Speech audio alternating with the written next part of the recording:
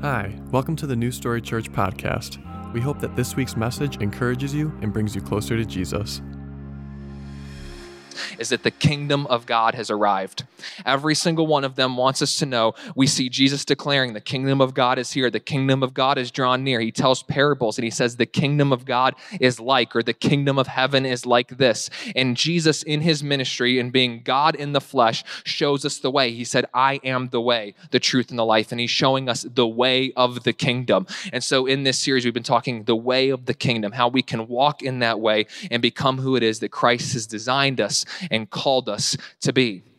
And so this week, we're in Luke's perspective of the kingdom. And like I said last week, what's cool about this series is it's setting us up for series in the future to take a deeper dive into each of these books.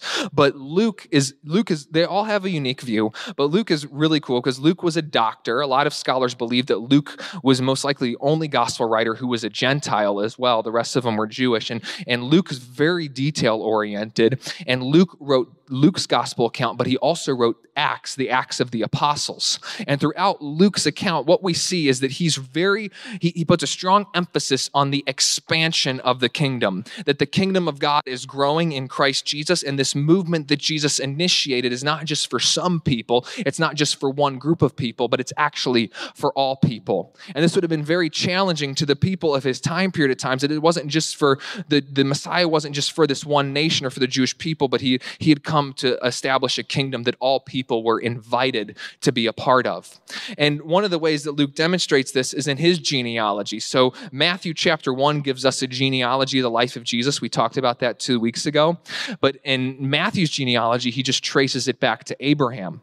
Luke traces his genealogy of Jesus all the way back to Adam and to God, showing that Jesus is the Messiah who was with God himself. He's one with God, who came through Adam and is a Messiah for all people, not just one group of people or some people.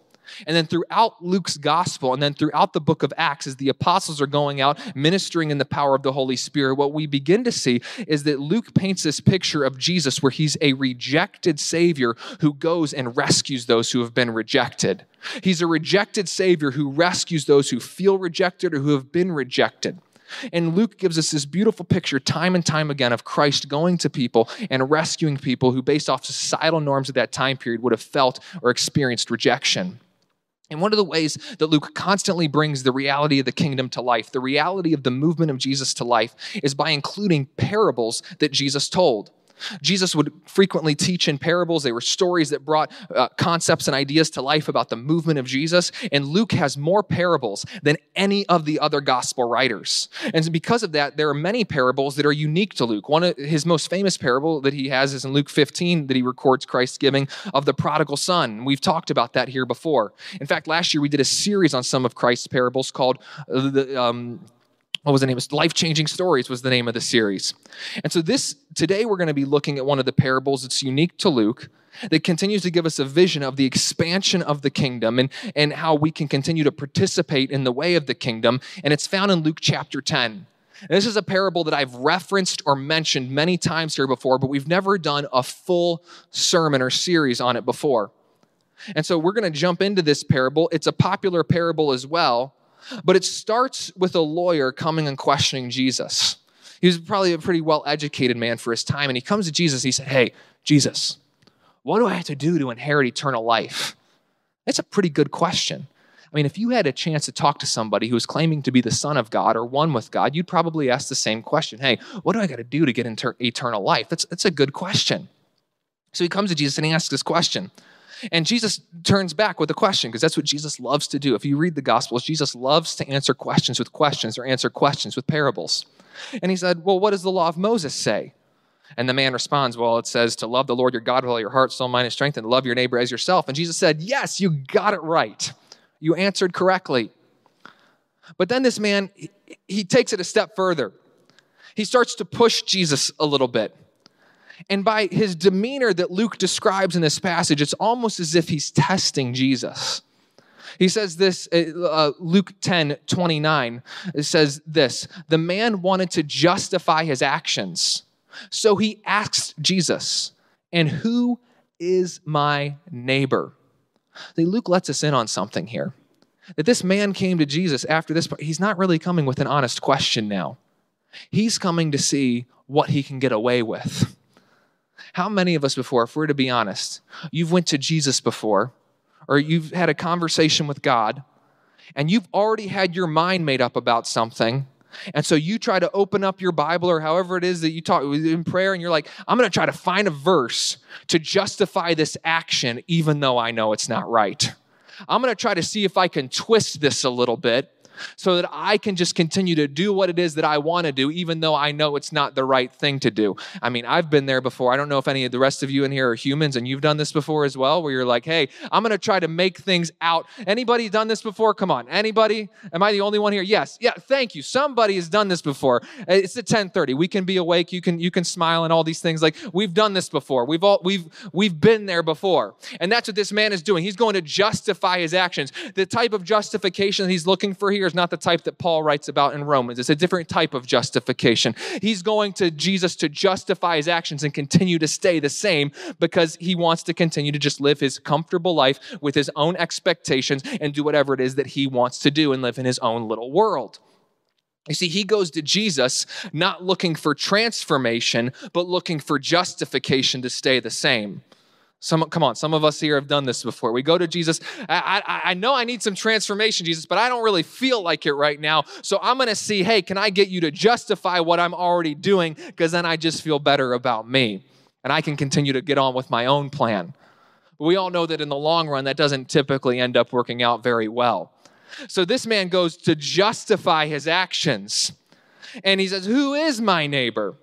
See, he doesn't ask, how can I be a better neighbor? He asks, who is my neighbor? He wants to know, Jesus, who can I let in and who can I kick out? He wants to know, hey, Jesus, what are the rules? Hey, Jesus. And Jesus is like, I'm not going to play this game. I'm not going to play this game. And so then Jesus responds with a parable.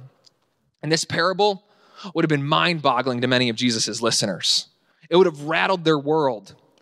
And so I've broken up this story into 3 different parts so that we can kind of start to see ourselves in this story a little bit, and we can see what it is that Jesus is revealing to us about the kingdom and the way of life in the kingdom that every one of us has been invited to live in. So part 1, we see part 1 of the story, the not so good neighbors. These are the not good neighbors, the not so good neighbors that we start off with in the story. Have any of you ever been reading a book or watching a movie before, and all of a sudden the hero becomes the villain? And you become a little bit uncomfortable with this. You're like, oh, this is a little strange because I really liked that person. I really liked that character. And they're actually evil. They're actually a villain. I don't know if my heart can handle this right now. I was recently watching an animated superhero movie, and I'll try not to spoil it for you because I know you're all going to be dying to watch this film after I tell you about it. It was called Injustice. It's a Justice League movie, and like I said, I know you're all, I can't wait to watch this animated film. Scott, you spend your time so wisely. But anyway, so I was watching this film. And in this film, I'm not going to tell you how because I don't want to spoil it for everybody who's going to watch it later. Superman is set up as the villain. Now, if you have any familiarity with comic books, you know Superman, he's not the villain. Superman's the good guy. Superman's the ideal. Superman is incorruptible. But in this story, he becomes the villain. And as I was watching it, I was getting a little bit uncomfortable. I thought, I don't like seeing Superman as the bad guy. On a surface level, I don't like this. It's changing the story too much. But then on a deeper level, maybe sometimes I think about these movies too much when I watch them, but I started thinking on a deeper level, I thought, oh my goodness, if Superman can be corrupted, what would it take for me to be corrupted? If someone like Superman could become evil, the one who is the ideal of good, what if that could happen? What about me? Like, what would it take for me to compromise? What would it take for me to do something wrong? And I wonder if that's the feeling that some of us have sometimes on a subconscious or a deeper level when we see these stories of the hero becoming the villain. It's oh my goodness, if that person, what? And we start to feel, because we're trying to get into the story a little bit, and it makes us uncomfortable.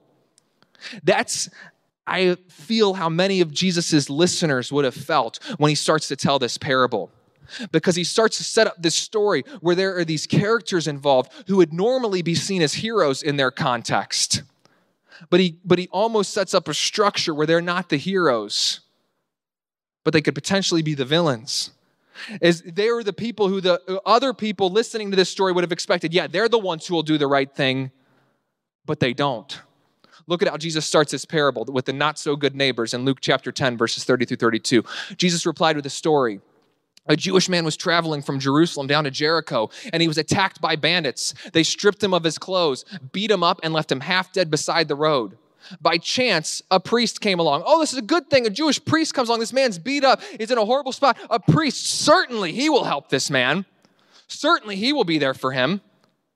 But look at this. But when he saw the man lying there, so he's walking up, he saw the man lying there, and he crossed to the other side of the road. I'm not going to say who, but I've been with people before. I'm walking down the street with them, and they'll see someone that say, we need to get to the other side of the road. I'm like, well, okay, what's going on here? And I know some people who are like that sometimes. And so this priest sees this man, he's like, we got to get to the other side of the road. We got to get away from this mess. So the priest, the guy who should be helping the man who was beaten up on the side of the road, says, no, I'm not getting involved there. I'm getting out. He crossed to the other side of the road and passed him by. A temple assistant, someone who's in the temple, the place that represented closeness and proximity to God. This guy comes along, walked over. So this guy walked over. This guy might be worse. He walked over. He looked at him lying there. But then he passed by on the other side. Yeah, I see you. I see you're in a horrible position, but no, thank you. This guy looked at it. He looked at this and he moved on. And this would have been startling for Jesus' listeners because the priest, that's the example. That's the ideal. The temple assistant, oh my goodness, I mean, that's a good guy as well. And they passed this guy by? What's Jesus doing here? This would have been very uncomfortable for his listeners. It's uncomfortable for us to consider. Because while we may not always be in a position where we are seeing someone beaten on the side of the road, physically speaking, how many people do we encounter throughout our week who are beaten up and hurting emotionally, spiritually, mentally? And it's easier to just say, oh, I'm too busy. I got something going on right now. Oh, that just seems messy. I can't get involved with that. How often does that happen to us? And notice I said us. I didn't just say you. I said us. How often does that happen to us? How often is it, and then we have ideologies and worldviews of the time that we live in that cause us to start thinking things about certain types of people that maybe make us think, I shouldn't help that type of person. If you adhere to one type of ideology, you might see someone hurting and suffering and say to yourself, a certain type of person hurting and suffering in pain, emotional, whatever it is, and you might see a certain type of person and say, oh, they're privileged. They don't know what true suffering is. They finally got theirs.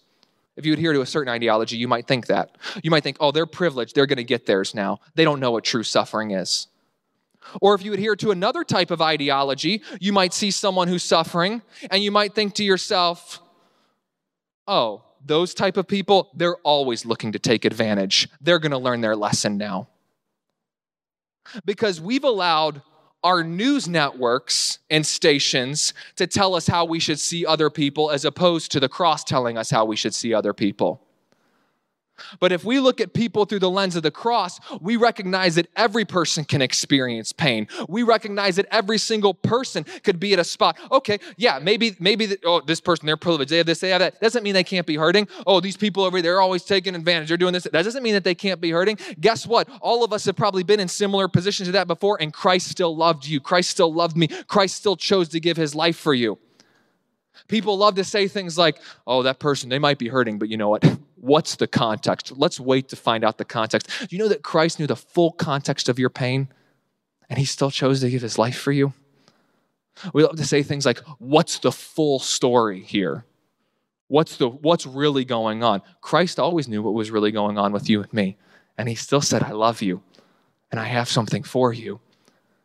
We love to say things, these things that build up walls. You know what, that person, yeah, they're going through some stuff right now, but they knew better. That person knew better. So you've never done something before where you knew better and you did it anyway, and then you needed somebody's help to get out of it, You've never been there before?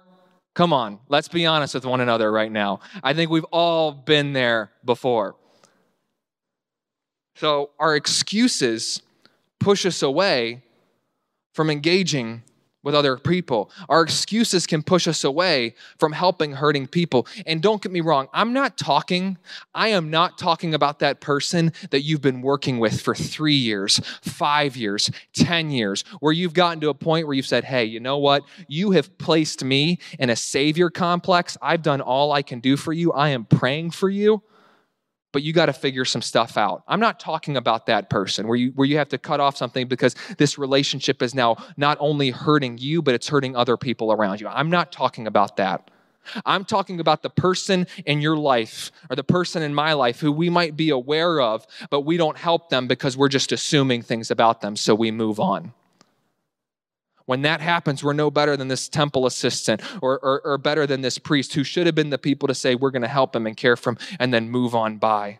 We as the church have been called to something greater. We've been called to something higher. Don't get me, there's going to be some encouragement in this message too. I'm not trying to make everybody feel bad today. I know this is tough, but I want us to take a good look in the mirror and make sure that, because here's the deal. When we talk about difficult things like this, it's not so that you feel worse about yourself. It's so that you can see who it is that you can fully become in Christ. It's so that we can get roadblocks out of our way and see who it is that Christ has fully called us to be so that we can live in the fullness of the abundant life that he's given to us. That's why we want to get these things out of the way. So here's an application question that we can all ask ourselves today. Who have you been overlooking? Who have you been overlooking? If you're taking notes, write that down. And maybe ask yourself, who have I been overlooking? Who's someone that you're aware of? That maybe you've assumed some things about them, so you just pass by them because it's easier to do that than get involved in the mess. Who have we been overlooking? My friend John Davidson earlier this week shared with me this quote from Martin Luther King Jr. that I think is appropriate for this question. He said, "How responsible am I for the well-being of my fellows? To ignore evil is to become an accomplice to it." I think it would be appropriate to take evil and flip that with other words. To ignore pain is to become an accomplice to it. To ignore hurt is to become an accomplice to it. To ignore somebody who is struggling is to become an accomplice to it. If Christ has ministered to us and given us grace and mercy and love, then we as ambassadors of Christ are to carry with us that grace and mercy and love for others. So then the second question, that one was a personal one. This one is collectively for us as the church as we grow together.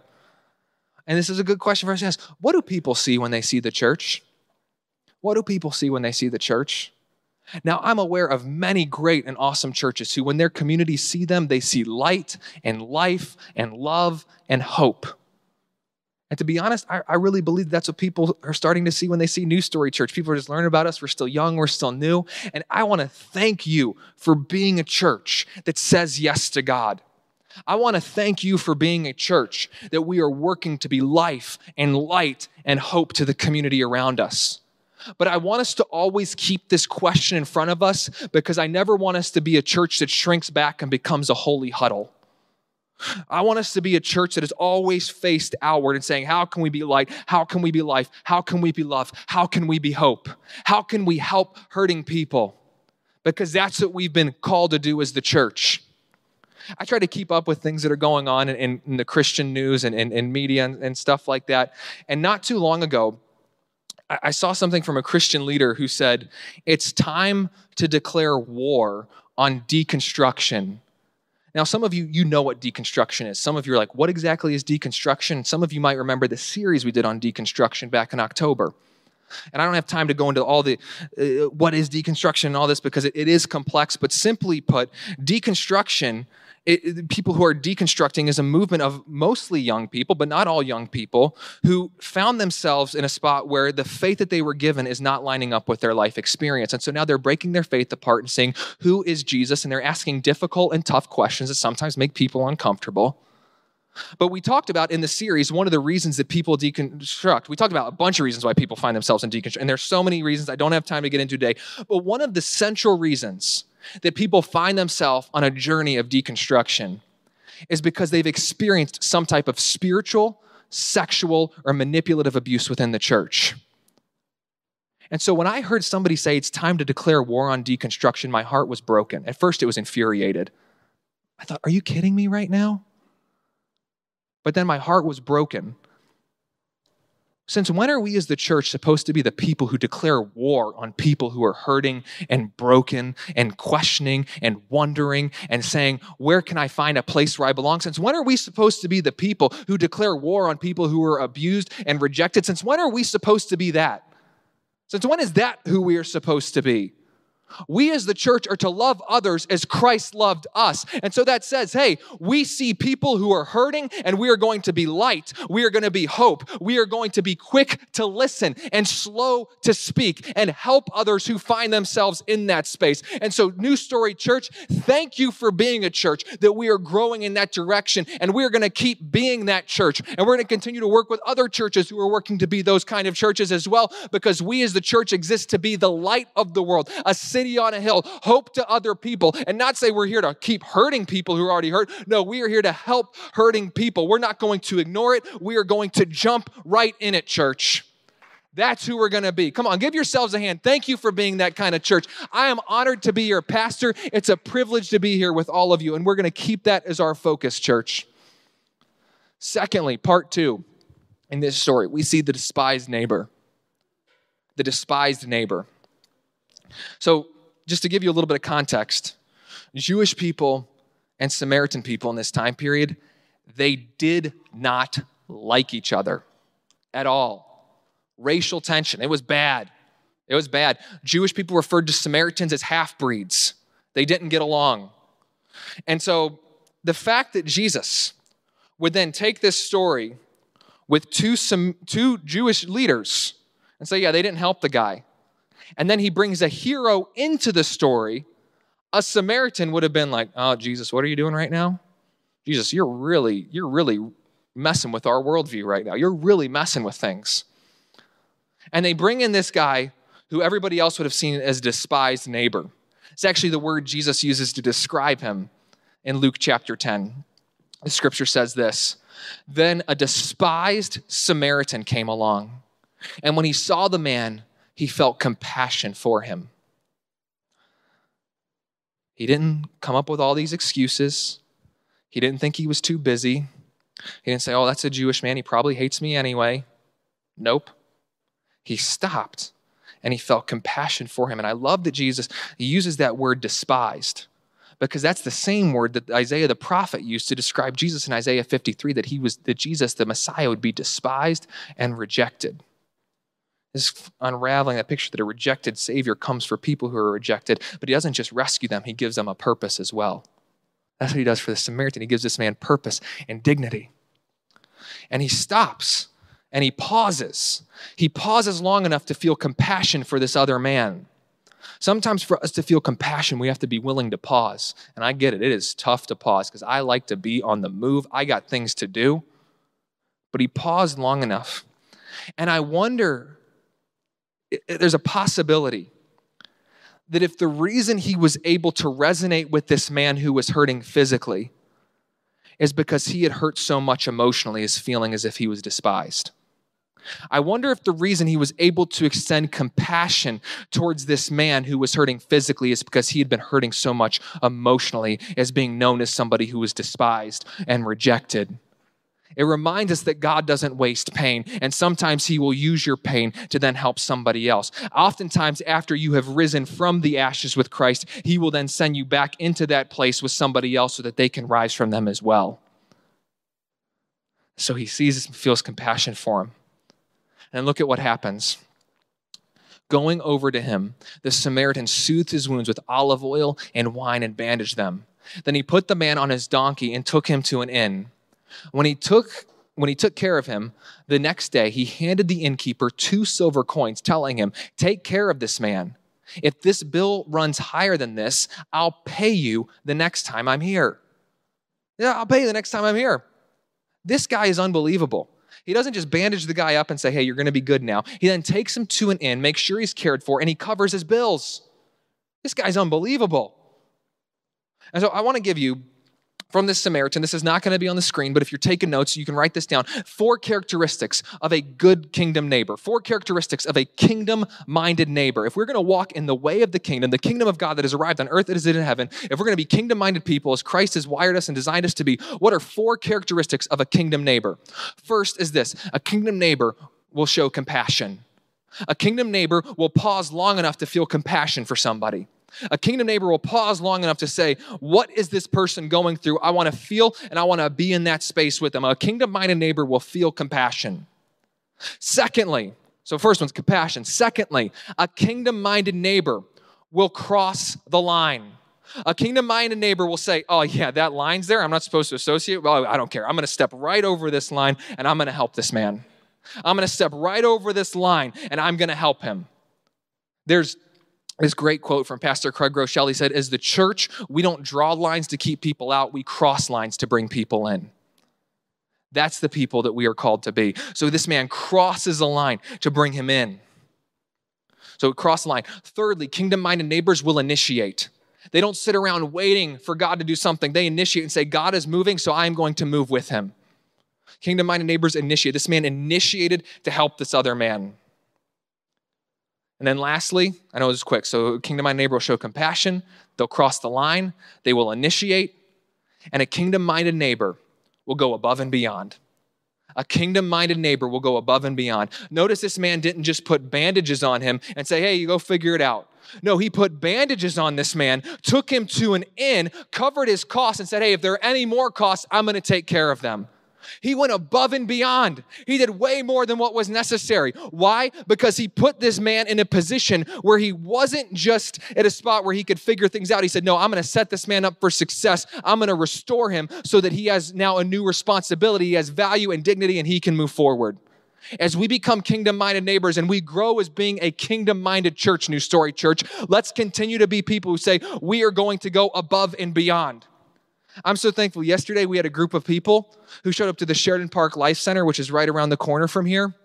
And if you weren't there, I'm not saying anything bad about you. People get busy on Saturdays. It's all good. It's all good. But if you were there, thank you so much for being there, because the Sheridan Park Life Center is right in the Sheridan Park around the corner from here. And we were there doing all these they were doing work projects. People were doing stuff in an attic. I couldn't keep track of all the people who were using nail guns. You don't want me to use a nail gun. I'll hurt somebody with it. It wouldn't be good. But so I was walking around handing out Panera Bread to people who were working. I was like, hey, who wants a bagel? That was my job, because I would break something. But we were there and we were helping out in the Life Center, and there were people there who were going above and beyond, who were going out of their way, because the Life Center is a space that's doing career training for adults in that community. They're offering food to adults in that community. They're bringing the message of the gospel. And I was just like, wow, this is a church that's going to cross the line, who's going to go to a place that we don't always go to. This is a church who's going to say we're going to go above and beyond. And church, that's who we are now, and that's who we're going to continue to be. We will not stop being that kind of church. And so if you're saying, I want to be a good kingdom-minded neighbor, yet come to New Story Church, because that's who we're going to be. We're going to be kingdom-minded people who initiate. We're going to be kingdom-minded people who cross the line, who show compassion and go above and beyond. So for those of you who were there yesterday, thank you. And for those of you who are saying we're a part of New Story, we're on the Story team, we're going to keep doing that in the future, because this is the way of the kingdom, and we are going to be a kingdom-minded church, and we want all of you to be a part of it with us. So part 3, go and do. Go and do. This is where it gets practical. This is where it starts to get challenging, specifically for this guy who came and asked Jesus a question. How many of you grew up with Mr. Rogers growing up? Anybody? Anybody growing up with Mr. Rogers? How many of you still love him? How many of you watched it back and said, I think it's a little bit slow, a little bit slow? Yeah, there's some people here. Yeah. I loved it growing up. And then a couple years ago, I watched the documentary, Won't You Be My Neighbor? But he would come out and he would start with a song about the beautiful day in the neighborhood. And obviously, he hadn't been to Buffalo this past weekend. But anyway, so it was still a great day. It was just a lot of wind and snow. And I was honestly always a bigger fan of Mr. Robinson's Neighborhood with Eddie Murphy, if anybody ever saw that on SNL back in the day. But anyway, so he would come in and he would sing this song about, Won't You Be My Neighbor? And he would almost plead in the song. He said, please, won't you be my neighbor? And what I love about that statement is it carries with it the assumption, Mr. Rogers saying, hey, I'm going to be your neighbor. Please, won't you be mine? Inviting you in to be, hey, I'm going to be a neighbor. Please, won't you be mine? What a lot of people don't know about Mr. Rogers, he was actually ordained by the Presbyterian Church to minister to children through television. He was a Christ follower, and I imagine that he would have been motivated by stories like this one that we just looked at. And he might have even been motivated by these words of Jesus that he then spoke to this lawyer. Look at this in Luke chapter 10, verses 36 and 37. Now, which of these three, he said to the man, would you say was a neighbor to the man who was attacked by bandits? Jesus asked, the man replied, the one who showed him mercy. Notice he couldn't even say the Samaritan, the one who showed him mercy. I imagine he's probably like, the one who showed him mercy. Then Jesus said, yes, now go and do the same. Go and do. Go and do. Go and do. Every single one of Jesus' parables and teachings carries with them, go and do. Go do something. Go become now. Don't just listen to this and take in more head knowledge. No, and go and become. And Jesus completely flips this thing around because the man started with this. He said, hey, Jesus, who is my neighbor? Jesus, I want to know where I can draw the line. Jesus, I want to know who I can keep in and keep out. I want to know who is my neighbor. Jesus, I want to know who I can define as neighbor based off of my preference because I want to justify my actions. That's where it started. And Jesus then completely flips it and says, no, I'm not going to let you get away with that. He says, go and do. Instead of asking who is my neighbor, Jesus said, go and be a good neighbor. Instead of asking, who is my neighbor? The question is, how can I be a better neighbor? Instead of asking, who is my neighbor? Maybe we should say, I'm going to be a good neighbor. Please, won't you now be my neighbor? It starts with us initiating. It starts with us becoming. Instead of saying, I am going to wait for somebody to show me love and grace and mercy, we as the church step up and say, we are going to be the people who bring love and grace and mercy and life and light and hope. Instead of sitting around waiting, who is my neighbor? Who can I bring in? Who can I give out? No, that's what religion does. The way of Jesus, the way of the kingdom says, I am going to go and be a good neighbor no matter who the person is. Go and do. Go and become. This is our charge. Jesus goes on a number of chapters later to say this in Luke chapter 19, verse 10. He said, for the Son of Man has come to seek and to save that which was lost. The Son of Man came to seek and to save that which was lost. Notice he doesn't say, the Son of Man came to just stand around and hope that someday people will maybe hear about him and then maybe go to like a religious experience or something and then, maybe they'll give their life to him. It doesn't say that. It doesn't say, the Son of Man came and he's just going to hang out here and then, maybe somebody, maybe somebody will just find out about me. No. Son of Man came to earth to show us the way, and he came to seek and to save. He's on mission. He's on the move. He's got stuff to get done. And that's who we're going to be, church, as a kingdom-minded church. We're going to be seeking and saving on the move. We got things to do. And as soon as Jesus making that statement in Luke 19, it came right after an event where he interacted with a man named Zacchaeus, who nobody liked. He was a short little tax collector. He was taking advantage of other people with his money and his resources. He was hurting other people. He was doing things it was just bad. Like people hated him because he would lie to people. He had a lot more money than other people. He was a dirty businessman in a lot of ways. He was like, and then nobody wanted to be around him. And so then Jesus finds Zacchaeus, sees him up in a tree. And this man that everybody else hated and avoided, Jesus said, hey, I'm coming to your house today. I'm going to come to you today. This man that was rejected by everybody else. And some people would say, well, for good reason he was rejected. But Jesus said, I don't care what reason you have. I'm going to his house today. And Jesus went to his house today. And then after meeting with Jesus, Zacchaeus was transformed.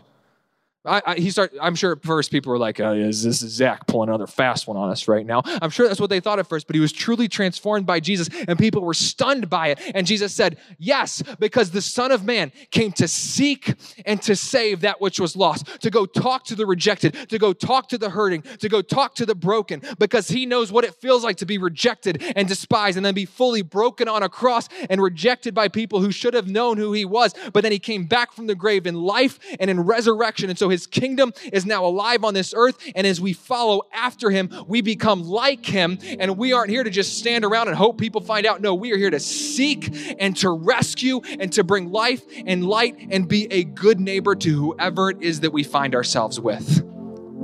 That's who we're going to be, church. And I'm thankful that that's who we have been as a church, and I'm calling us as a church to continue to be those people. Thank you, New Story Church, for being a church of kingdom-minded neighbors. And as we move forward today, may this be an encouragement to you. May this be a charge to all of us that we're going to take it a step up and we're going to keep being kingdom-minded neighbors. We're going to continue to be people who go and do. We're not going to be the not so good neighbors who avoid difficult situations just because they're difficult. We're going to be, even if people see you as despised, if you're seen as despised in the ways of the world, then you have just the place in the kingdom of God. Just the place. If you're seen as despised in the worldly systems, guess what? God is setting you up to be delivered within his system, and he's going to use you to bring others to be delivered by him. And so we're going to continue to be a kingdom-minded church. This is the way of Jesus. So church, let's move forward. Let's be people who always show compassion. Let's be people who cross the line even when it's uncomfortable. Let's be people who initiate. And together, church, let's go above and beyond so that his kingdom will come to earth as it is in heaven.